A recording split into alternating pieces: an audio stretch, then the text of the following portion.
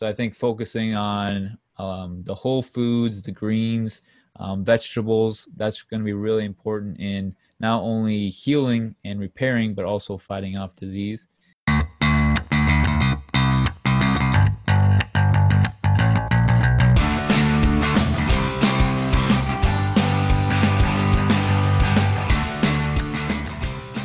following discussion is for educational purposes only and is not intended to diagnose or treat any disease.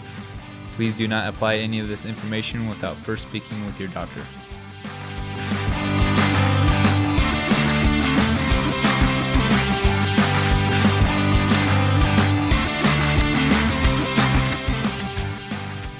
What is up, everyone, and welcome to the Diet Buddies podcast, where we discuss how to take control of your health and gain the freedom to live the life that you deserve. I'm Garrett Pano, and with me is my co-host, Dr. Grady Donahoe, who is a board-certified chiropractic internist.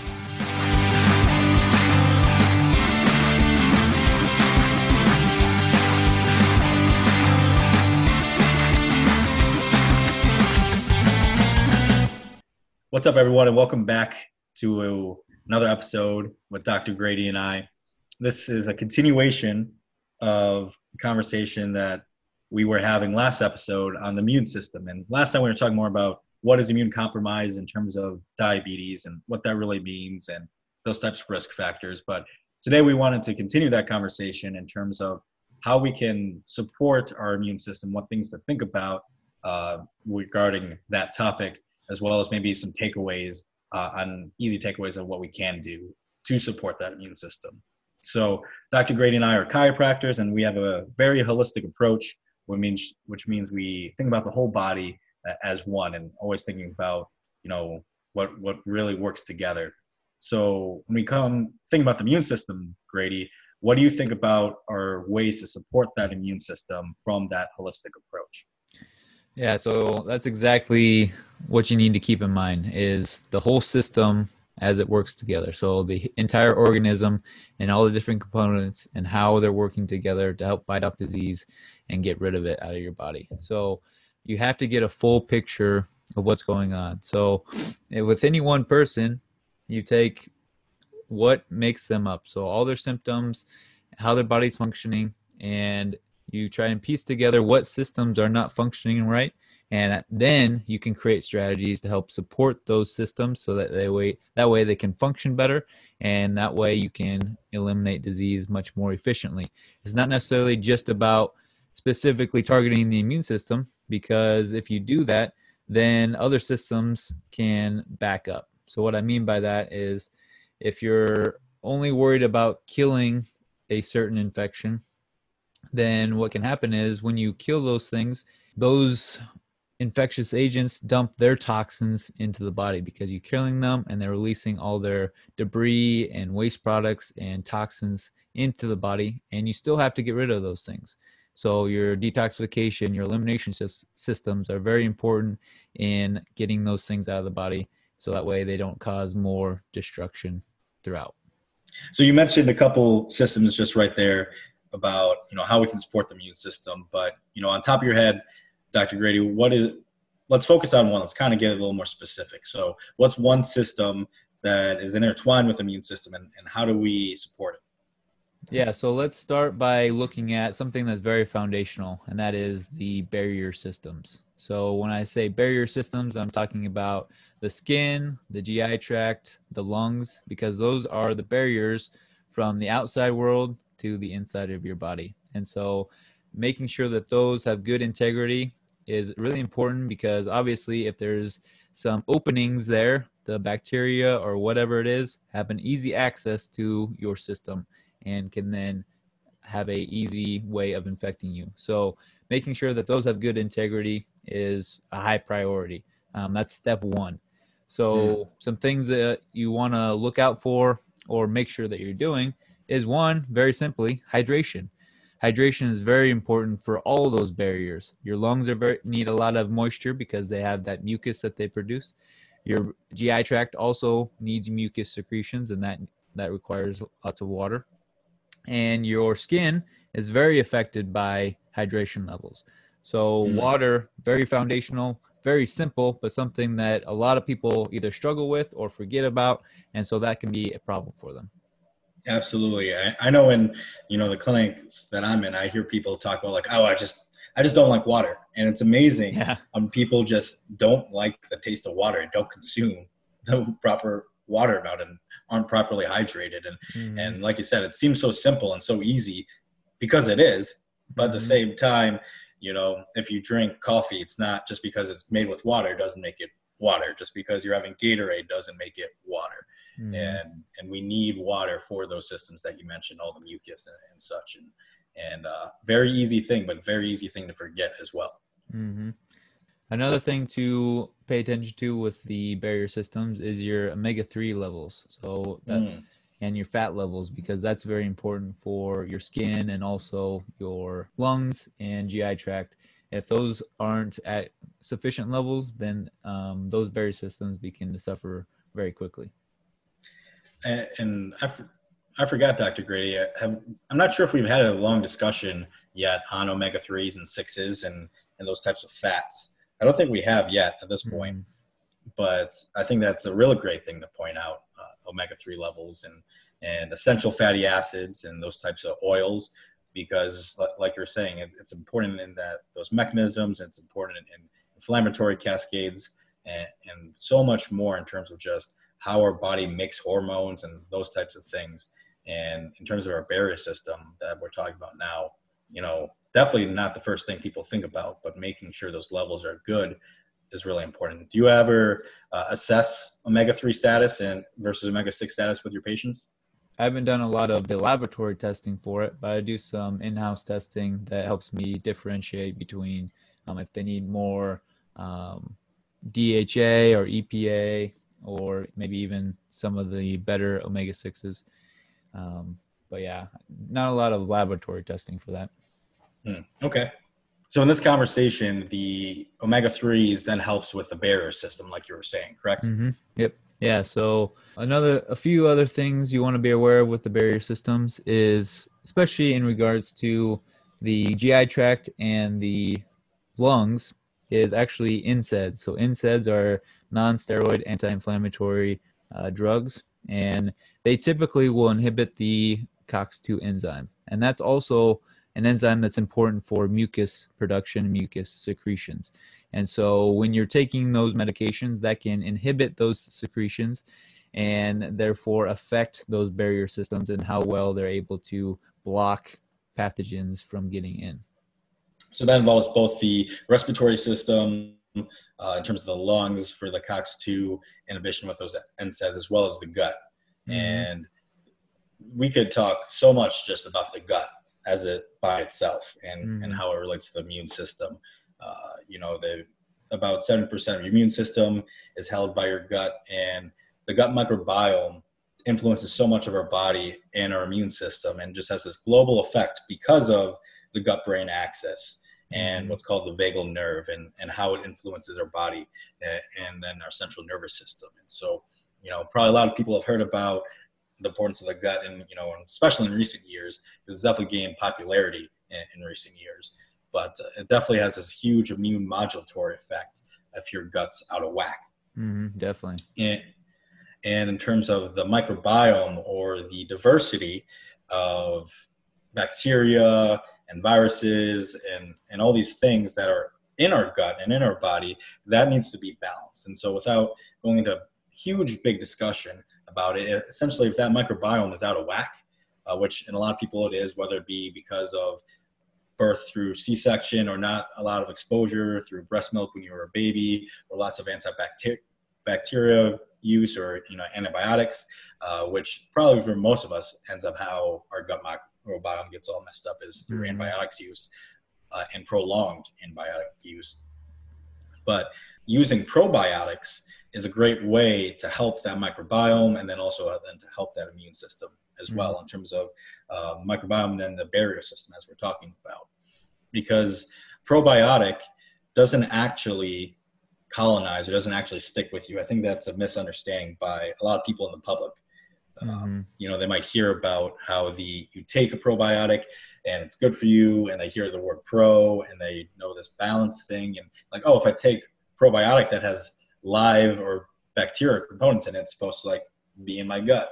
And it's pretty proven how that's not the case and how it's beneficial, but it is beneficial nonetheless. And probiotics have antimicrobial, antifungal, and, parasitic activity, and just essentially helps fight against pathogens by taking it. So that's really important in terms of talking about your immune system right there. It's just something that helps fight those things right away in a more immediate action, as well as it helps change gene expression specifically for the cells in your gut and your immune system. So it kind of upregulates anti-inflammatory components and genes, as well as downregulates or downplays how much pro-inflammatory messengers and those types of genes that are being activated, which are really important for the probiotic. And then we're talking about in terms more of the actual integrity of these barriers, integrity of the gut and intestinal permeability. Probiotics have been shown to really help with just that permeability level, or to help re-heal the gut lining, and decrease the amount of permeability and how much access other things have to your body and your system through that intestinal permeability. Yeah. Another thing to talk about with that permeability, I like what you said, or I want to kind of build off what you said with the gut-brain connection, which is actually brain trauma. If you've had brain trauma in the past or even recently, it's been shown that brain trauma or concussions, they've watched patients and immediately after that, they have leaky gut or intestinal permeability. And so brain health is really important in the barrier systems as well. Right, exactly. Like you said, because of that gut-brain axis. So not only can the gut influence the brain, but the brain influences the gut. And Grady, I can't remember if it's just you and I that were talking or if it was actually on the podcast, but I remember reading a study of just talking about like public speaking and that type, and how public speaking has been shown to, because of anxiety that your brain can produce from it, and as well as other things as well, as it wasn't just on public speaking, but how public speaking can increase the permeability of your gut. And I just thought that was so fascinating and crazy that was actually studied and put in a research article. It makes sense though. Absolutely it does. So probiotics in general are really, really good for your immune system and good for your gut and your microbiome. And probably the most studied in terms of probiotics out there are genuses of the lactobacillus and bifidobacteria, or just probiotics out there, have really good data supporting these claims and the things we're talking about. And as well as there's a lot of data on just specifically how probiotics help with type 2 diabetes and insulin resistance, as well as in one study I've seen that probiotics actually helped decrease risk factors in newborns for type 1 diabetics as well. Oh, cool. So yeah, super cool. So probiotics and how its influence over the immune system, I think definitely can't be overstressed when talking about this systematic and this holistic approach to helping your immune system. Yeah. And since we're talking about the gut, I think it's really important to reiterate diet. So we talked a little bit about diet last time, but making sure that you're not eating a lot of inflammatory foods or foods that are going to be destructive for your gut. So gluten has been shown to be very destructive for a lot of people on the gut lining and causing intestinal permeability. But also in regards to type 1 diabetics, dairy has been one of those that has been commonly shown for type 1 diabetics to be destructive in the gut. Not necessarily everybody, but it seems like type 1 diabetics are more so susceptible to that. Yeah, absolutely. And just because of what we eat goes in our gut and therefore influences the health of our gut, and that gut then influences our immune system, especially in, today, right now, it's late April, with everyone just talking about the immune system, including us, and talking about COVID-19. What you eat is so important on the influence of your gut health and therefore your immune system through these kind of pathways that we're talking about. And definitely something that, I understand, because sometimes I see people online right now talking about the stress of COVID-19, and there's lots of things to consider, when it comes to the economic burden and situation we're all in right now, as well as just social pressures and a lot of things. And some people are saying, if you eat bread, or if like, you should be ashamed of what you're eating right now. Like, go ahead and use lots of vegetable oil. Who actually promoted using vegetable oil, which I thought was ridiculous. Really? Oh yeah. And and all these other things that, in terms of a chronic setting, in terms of your body and your health, aren't good at all. And we definitely need to realize that, yes, we're in an acute part of this situation right now. A lot of people just trying to survive, but at the same time, because of how both immediate and chronic your food can affect your body, your life, your gut, your immune system, you still should be doing everything you can to be living as healthy as you can and eating as healthy as you can. Mm-hmm. Yeah, it's amazing how fast your body can respond to the lifestyle changes. Like, people, Absolutely. I think, feel like lifestyle changes are such a slow process, at least in regards to your body changing. But it's amazing. It's really amazing how fast it does change when you are very consistent and eating all the good foods that you need to, and cutting out all the things that are kind of screwing you up. Right. So I think focusing on the whole foods, the greens, vegetables, that's going to be really important in not only healing and repairing, but also fighting off disease.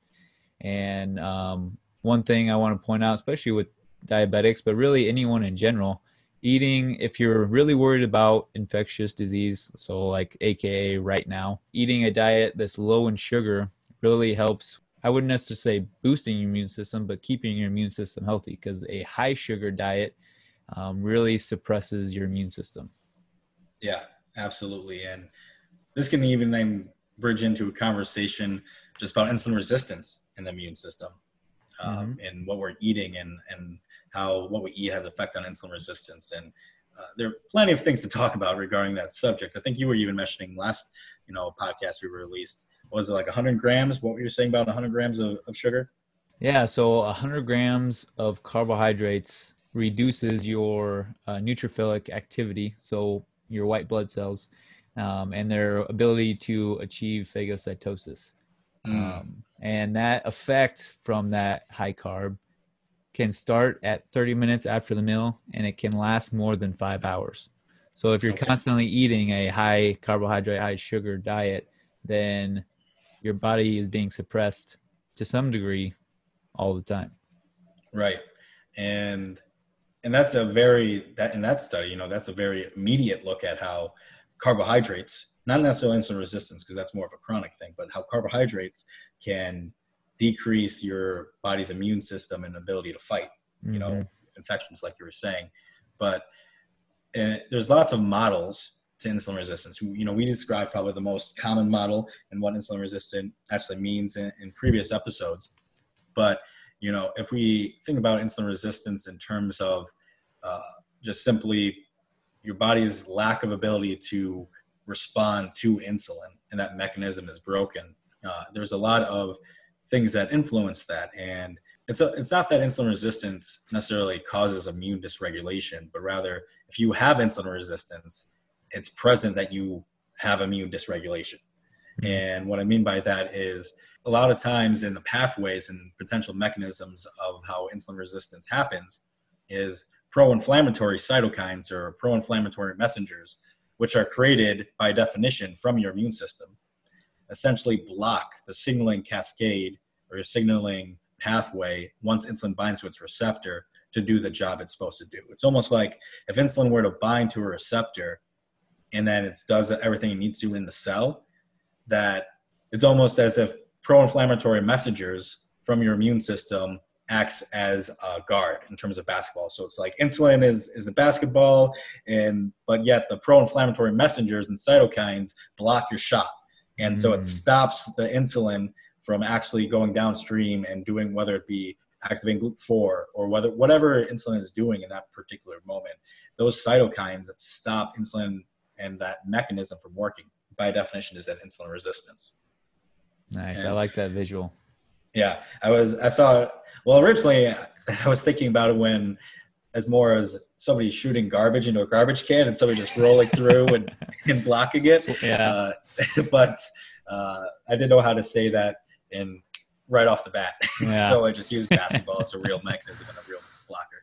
But anyways, so, and insulin resistance has a lot to do, not all the time, but in terms of there's a clear connection with insulin resistance and metabolic dysfunction or dysregulation that is present in obesity, and obesity and the immune system is so tightly wound up. And I don't want to go down that rabbit hole by any means right now, because we're just trying to stay focused on supporting your immune system.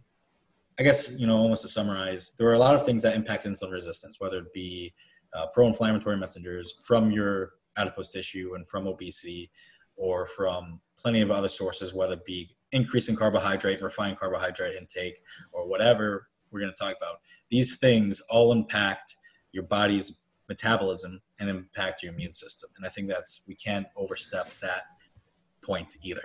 Mm-hmm. Yeah.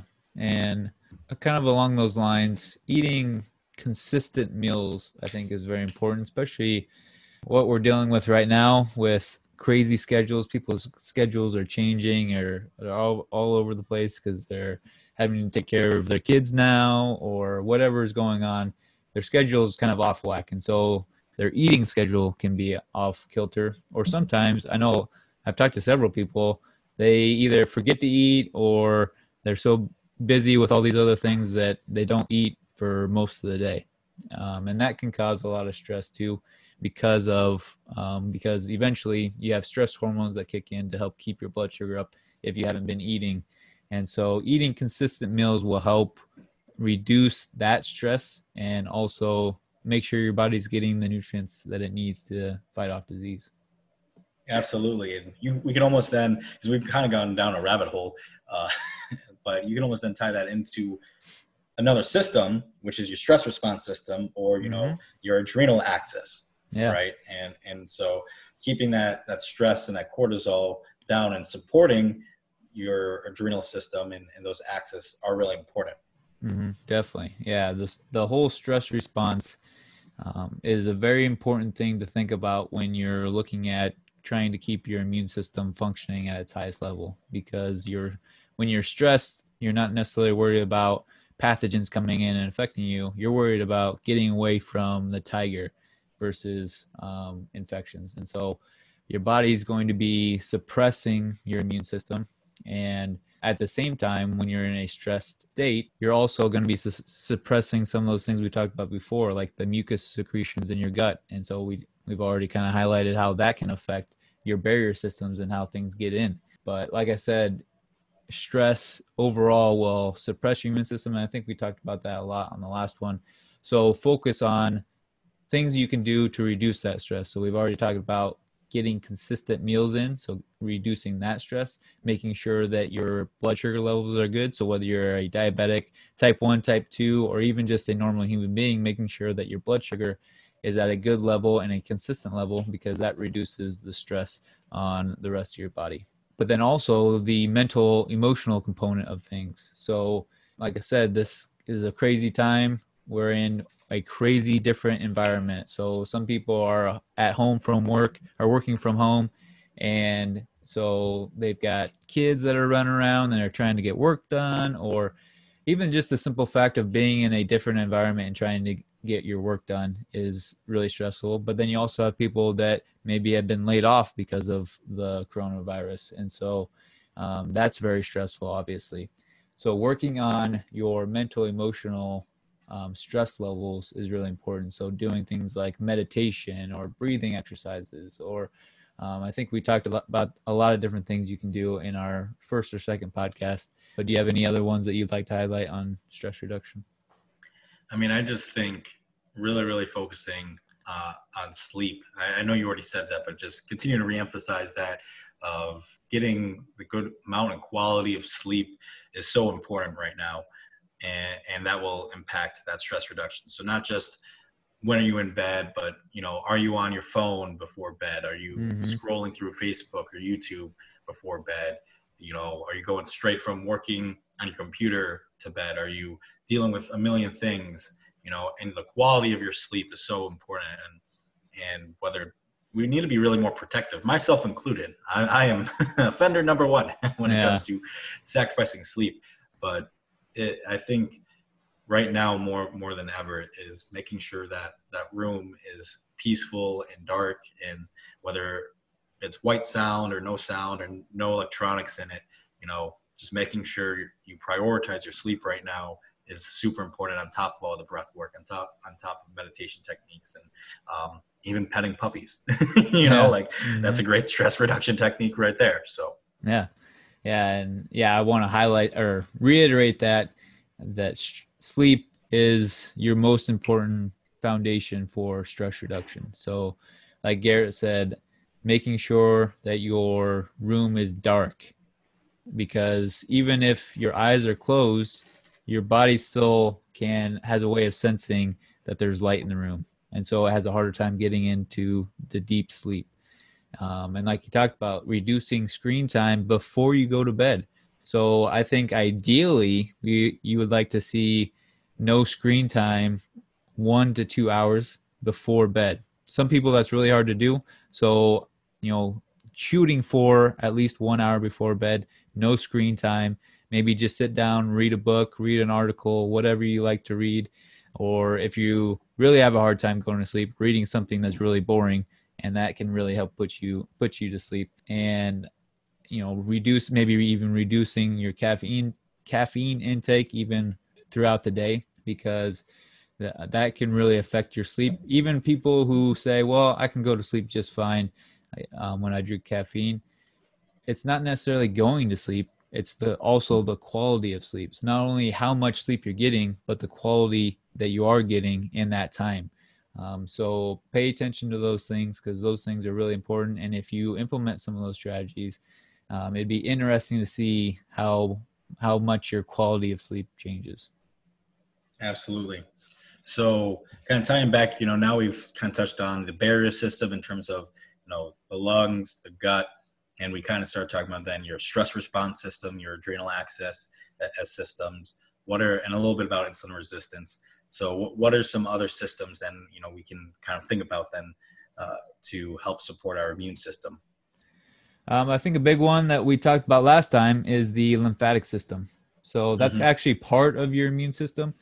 And that's really helpful in fighting infections, but also clearing out toxicity and cellular waste away from the tissues. So that way those cells can function at their optimal level.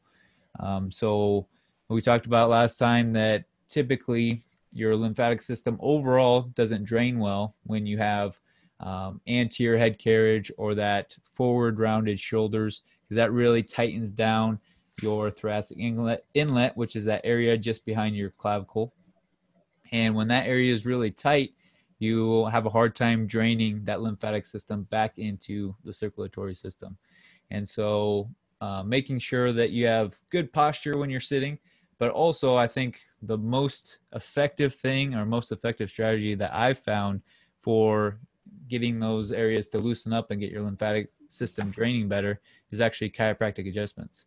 I get a lot of good results with people and their lymphatic system when we adjust them and get those muscles activating better, so that way their lymphatic system can drain. That's actually something that's really foundational for a lot of people, even people who aren't necessarily sick, but they also have like a lot of pain and tenderness and soreness, especially after they work out, or even just overall pain, tenderness, and soreness.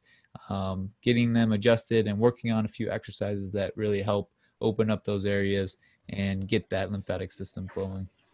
So what are some of those exercises? Just because we can't adjust somebody through a podcast.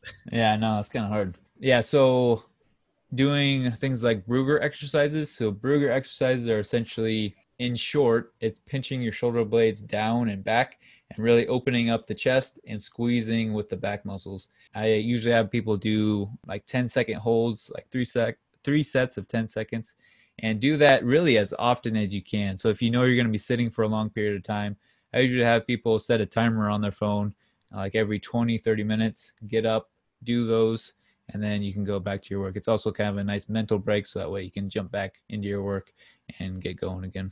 Nice. Okay. So that Brugger exercise really helps open that up and help that lymphatic flow.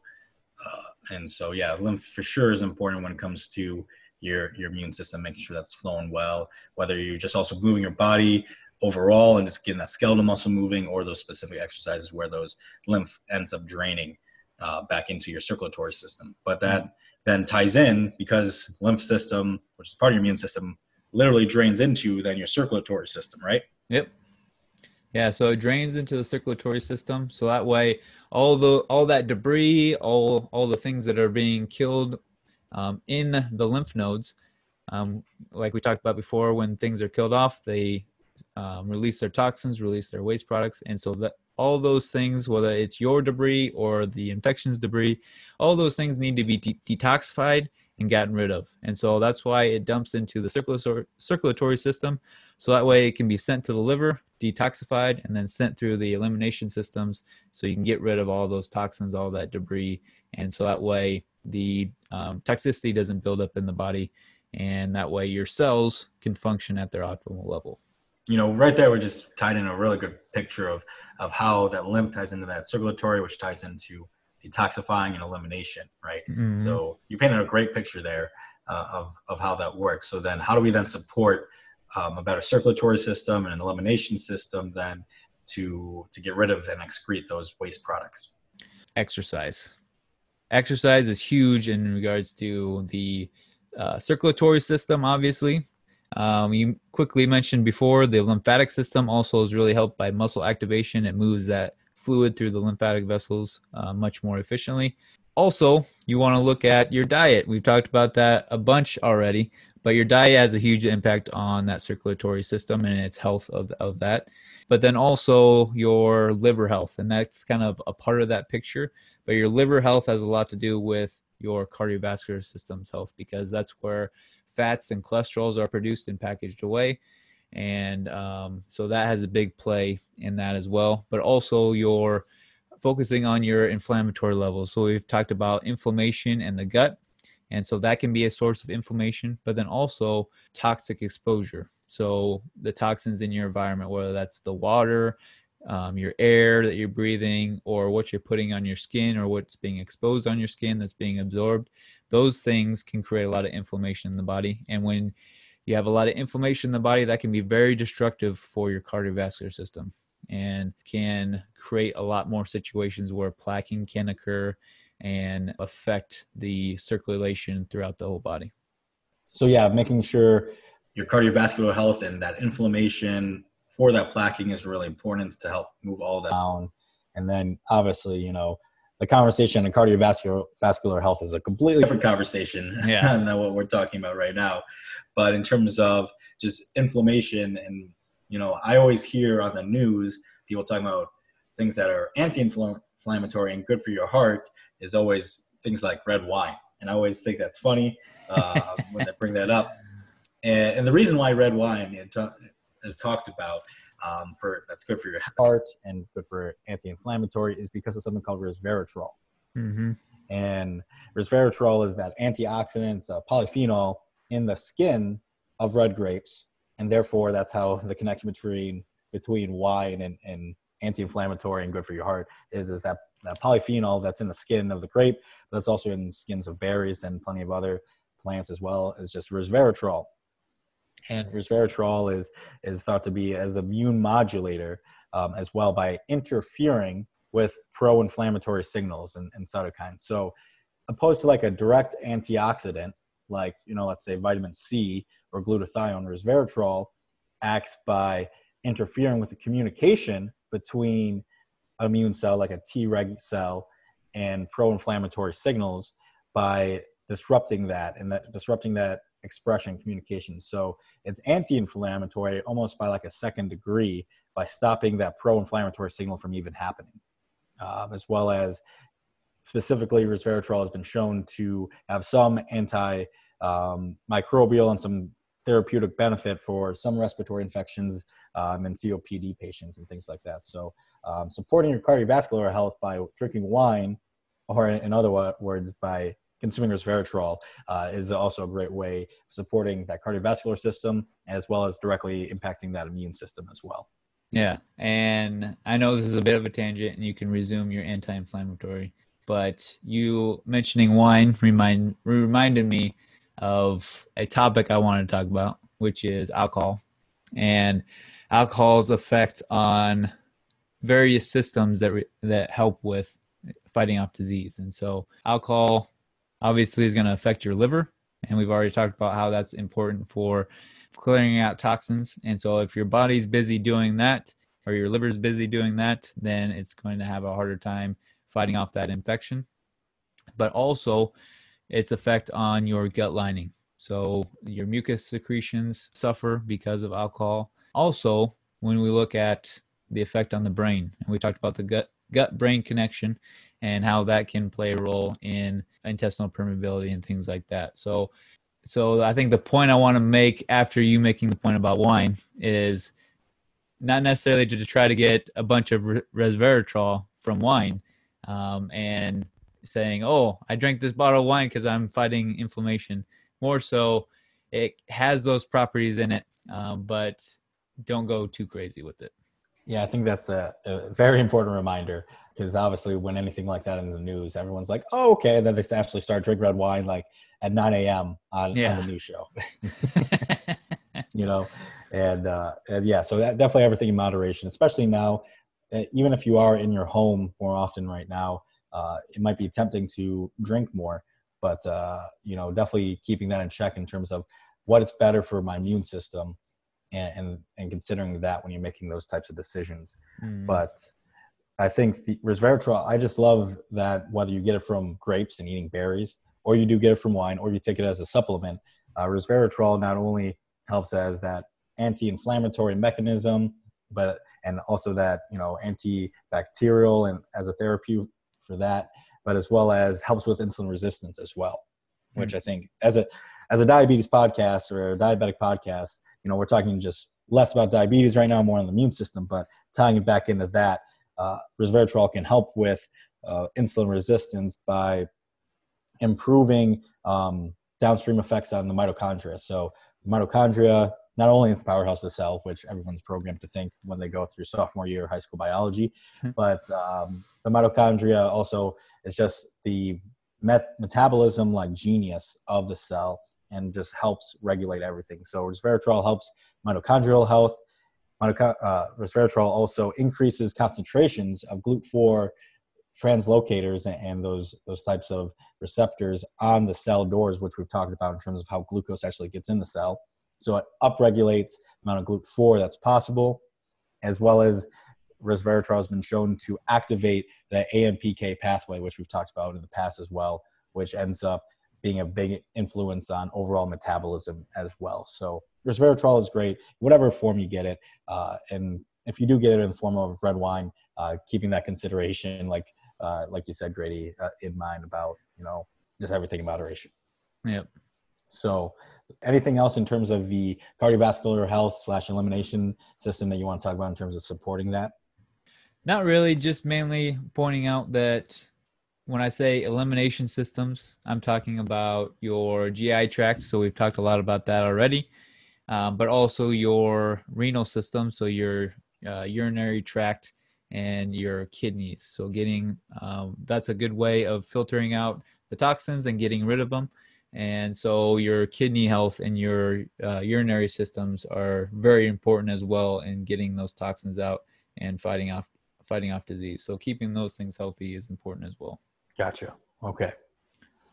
So the kidneys, like you just mentioned, Dr. Grady, are part of your elimination system, but your kidneys actually can create a lot of hormones and are involved in a lot of just regulation of your body besides just urine output, which maybe not the non-health professional might think about in terms of kidneys. And so your kidneys, actually, I want to make a point, as this is an immune conversation, are one of the last stops to turn vitamin D into its full activated form. And vitamin D is extremely important in your immune system, and not just for your skin health and things like that, but vitamin D is important for modulating your immune system. Yeah, so like you said, it's important for modulating the immune system, and that's not only in fighting infections, but also in autoimmune conditions. So, obviously we're a diabetes podcast, so diabetics, autoimmune disease. So vitamin E can really help modulate the immune system to dampen that effect of that autoimmune condition, not necessarily taking it away by any means, but at least help in some degree. And so that can be very beneficial for people. But also, like we are talking about right now, but in regards to fighting off diseases. So it helps increase antimicrobial peptides in the system. And it's been shown to actually be helpful for both viral and bacterial. Yeah, so vitamin D has a very important role in terms of infections, because originally, vitamin D was, or classically always thought about in terms of bone health and calcium phosphate metabolism and that type of balance. But, in past, couple of decades, researchers really noticed that on almost all the immune cells, so things like your B cells, T lymphocytes, monocytes, macrophages, dendritic cells, they all have high concentrations of vitamin D receptors. Mm-hmm. And so therefore those cells are really responsive to vitamin D. And not only that, those actual cells can actually convert vitamin D to its active form as well. And so all these immune cells have a direct stimulation from vitamin D. And so that's part of how that vitamin D has that antimicrobial and antiviral activity, is through activating those immune cells that fight those types of infections, which are really important. And they also noticed that in those autoimmune conditions like type 1 diabetes, or just diabetes in general, or other conditions such as MS, multiple sclerosis, or RA, or inflammatory bowel disease, there's actually a deficiency in vitamin D as well. And so they're noticing in these chronic diseases that are involved, that have immune system involvement, there's actually a deficiency in vitamin D, on top of the realization that the immune cells are really responsive to vitamin D and help balance your T cell profile and those types of things. So vitamin D is much more than just bone health, but rather, like you were saying, just helps you fight off infections and help as well as just balance your immune system, like in those autoimmune conditions that you mentioned. Mm-hmm. Yeah. Yeah, it's a very important nutrient in regards to the immune system. Is there some more nutrients that you really like in regards to the immune system and fighting off disease? Well, I don't want to just go down through all the vitamin letters, but I think we should definitely comment on vitamin A and C. Yeah, definitely. The vitamin A and vitamin C are very important. Vitamin C is one of those that is always talked about, and there's good reason for that. It really helps improve the host resistance, so your resistance to different diseases, and it does that by increasing lymphocytes and increasing the lymphocyte function. It increases interferon levels, which is part of your immune system. It also helps with your antibody response and your skin integrity, because it's helpful in actually producing collagen, which is part of your skin. So it can be very, very helpful for many different aspects of the immune system. It's also very helpful for a lot of other body systems, like the cardiovascular system and things like that, because it's also very anti-inflammatory and a good antioxidant. And then vitamin A is another important one that can be very helpful for the immune system. It's also good for maintaining the integrity of the skin and the linings of the GI tract and lungs, so those barrier systems that we talked about before. But it's also good for the thymus, so it helps with the growth of the thymus, or at the very least the reduction in the shrinkage of that thymus, because like we talked about on the last podcast, your thymus usually shrinks as you get older. So vitamin A has been shown to, in some ways, reduce that shrinkage. Absolutely.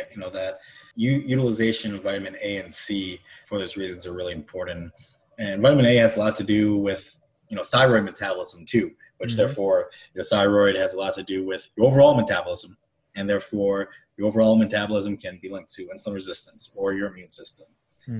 All these things are really important in just keeping your body from almost like a top down and bottom up perspective of what we can do to support the immune system. And so it's not just, yes, we all should probably have more vitamins and minerals in our body, but, specifically for the reasons you mentioned, vitamin A and vitamin C are really important to not forget about in times like these. Mm-hmm. Definitely.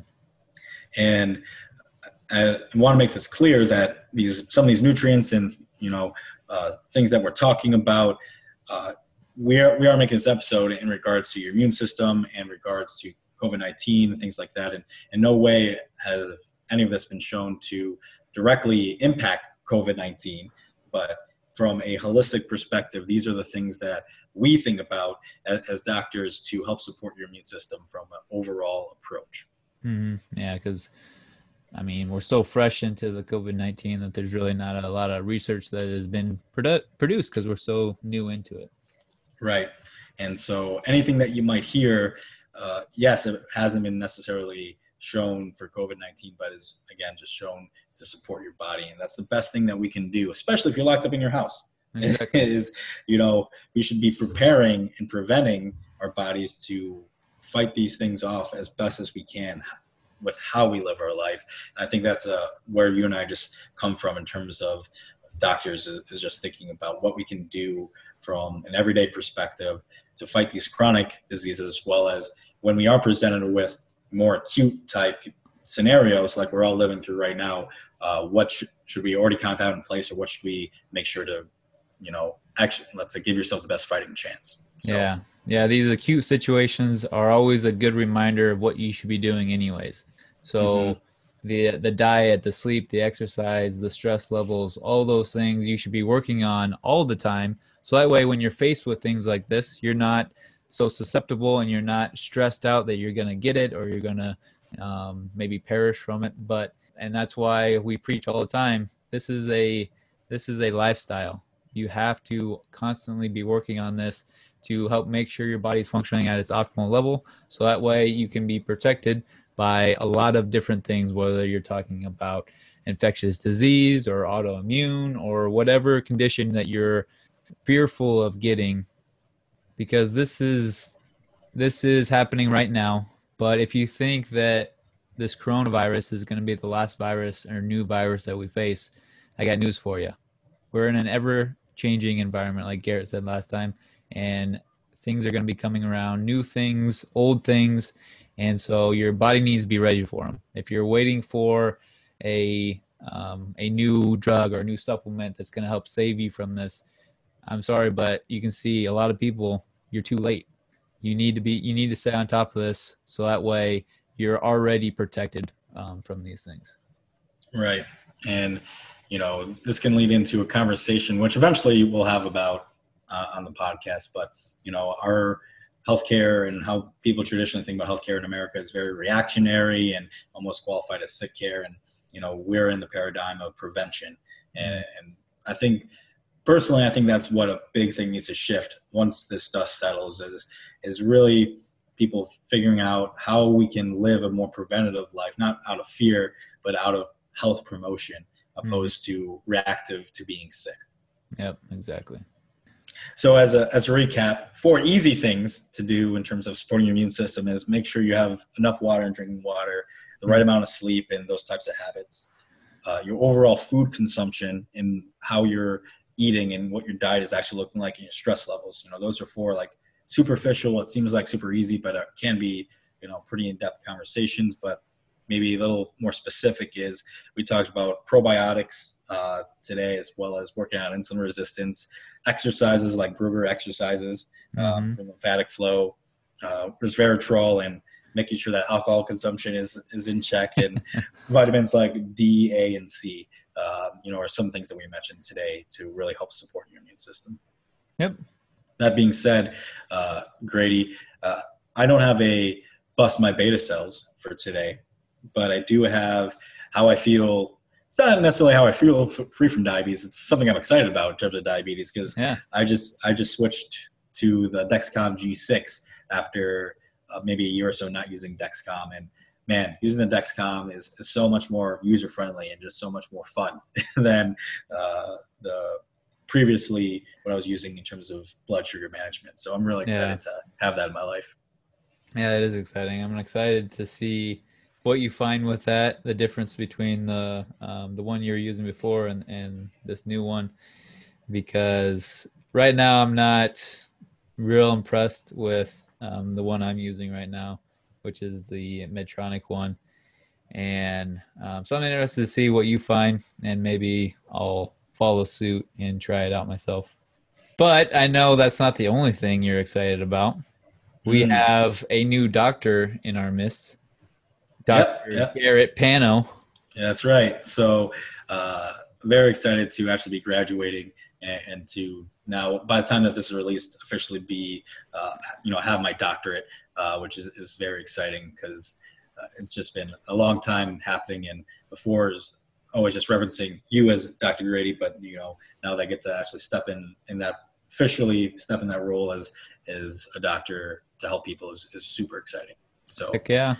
Thank you for pointing that out. And to all our listeners that have listened so far, thank you for, just giving us your ears and being part of this conversation, because these definitely help a lot of other people. And I don't know about you, Grady, but I definitely have had conversations with people because of this podcast, and I hope we can continue doing that with so many.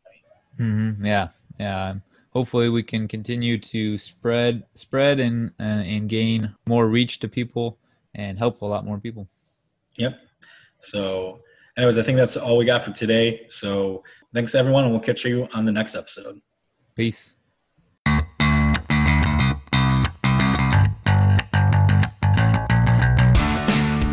Thank you so much for listening to today's episode. If you found value in today's conversation, we would appreciate it if you gave a 5-star review. It really helps us branch out our community and get our message across to those who really need to hear it.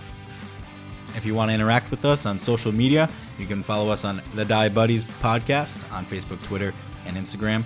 Or if you have any questions, comments, concerns, or moral outrages, you can email us at thediebuddyspodcast@gmail.com.